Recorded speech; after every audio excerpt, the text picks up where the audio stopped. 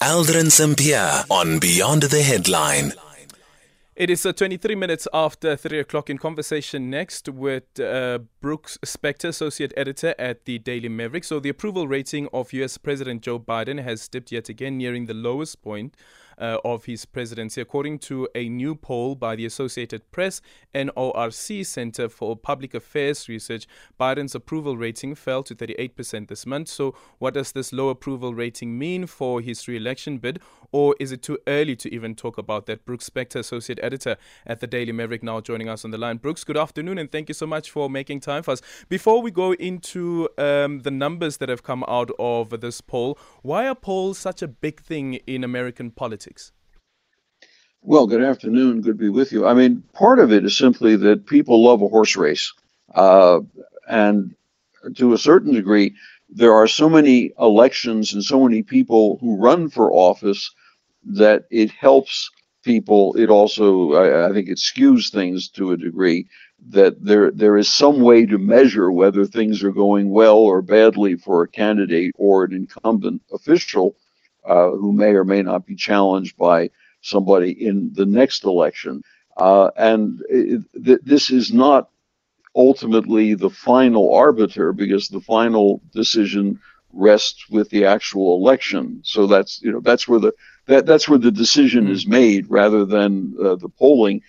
And if you notice and if you watch these things, you'll realize that on any given day there will be any number of different polls from different organizations, some very reputable, some more politically biased one way or the other, some not adhering to appropriate standards, sociological or statistical protocols, and some of them with a long track record of being relatively accurate.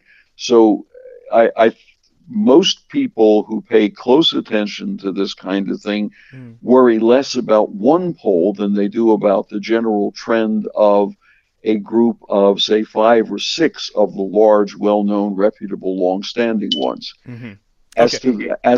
Sorry, go ahead.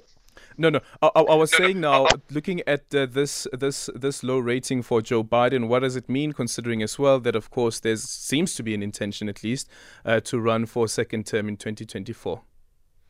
Well, part of it is probably a reflection of a whole series of things that have come along at roughly the same time.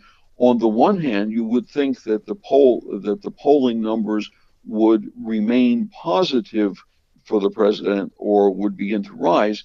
Unemployment remains at near historic lows, around 3.5% to 3.6%, which is an extraordinary number when you think about it. And the last time it was in that area was 1969. So that's an accomplishment, right?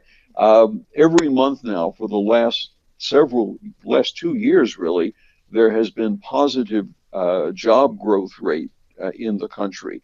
That should also be a positive. But on the other hand, and there's always an on the other hand in these things, inflation continues to be higher than people would like, certainly, higher than people expect, and in particular on areas that have a real close impact on day-to-day living. The price of petrol, because most people commute to work by their own cars, for example. The certain food item prices, milk and eggs, have shot up rather quickly, higher than the overall inflation rate, in fact. And at the same time, there have been a series of issues that seem to indicate that the president is not in control of events the way people, and certainly he, would like to be portrayed that way. There was, for example, that sad accident on the rail line in eastern Ohio, in which a whole series of carriers of toxic chemicals came off the rail line and caught fire, and the town was engulfed in this kind of stuff. And there were people who criticized the president for not showing personal attention to it, not visiting it, and so forth, even though all of that is the responsibility of the appropriate officials who are supposed to take care of things like that when it happens.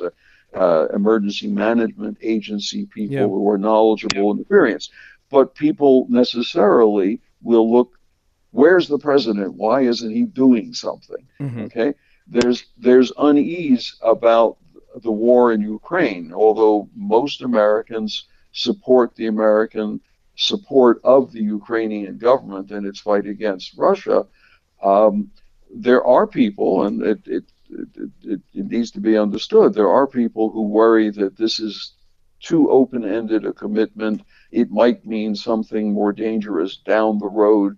Is the president really in charge of this? Incidents like that tend to weigh negatively.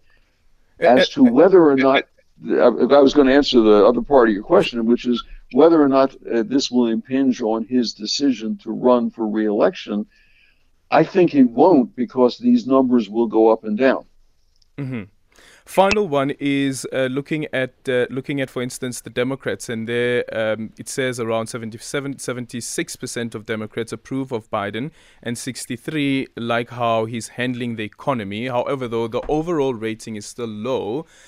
For the Republicans, does this mean for them there is fertile ground to win over the highest office in the U.S.? That is a real hard one to answer for you. Don't forget, the very first primary election, it isn't even going to happen until the beginning of next year. And, you know, the old saying, a week is a lifetime in politics. Well, this between now and January, February 2024 would be whole lifetimes.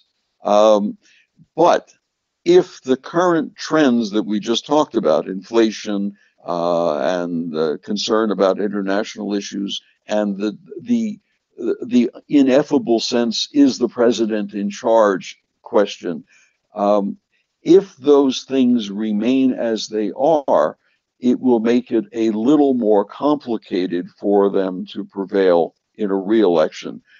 On the other hand, and there's always another hand, the Republicans right now appear to be busy trying to consume their own children.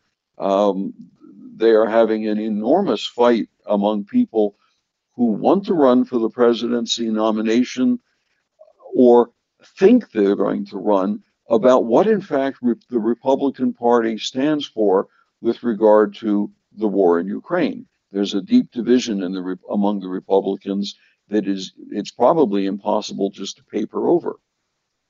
Thank you so much for your time. That is Brooks Spector, Associate Editor at the Daily Maverick. 0614 104107. Your tweets at Aldrin St. Pierre.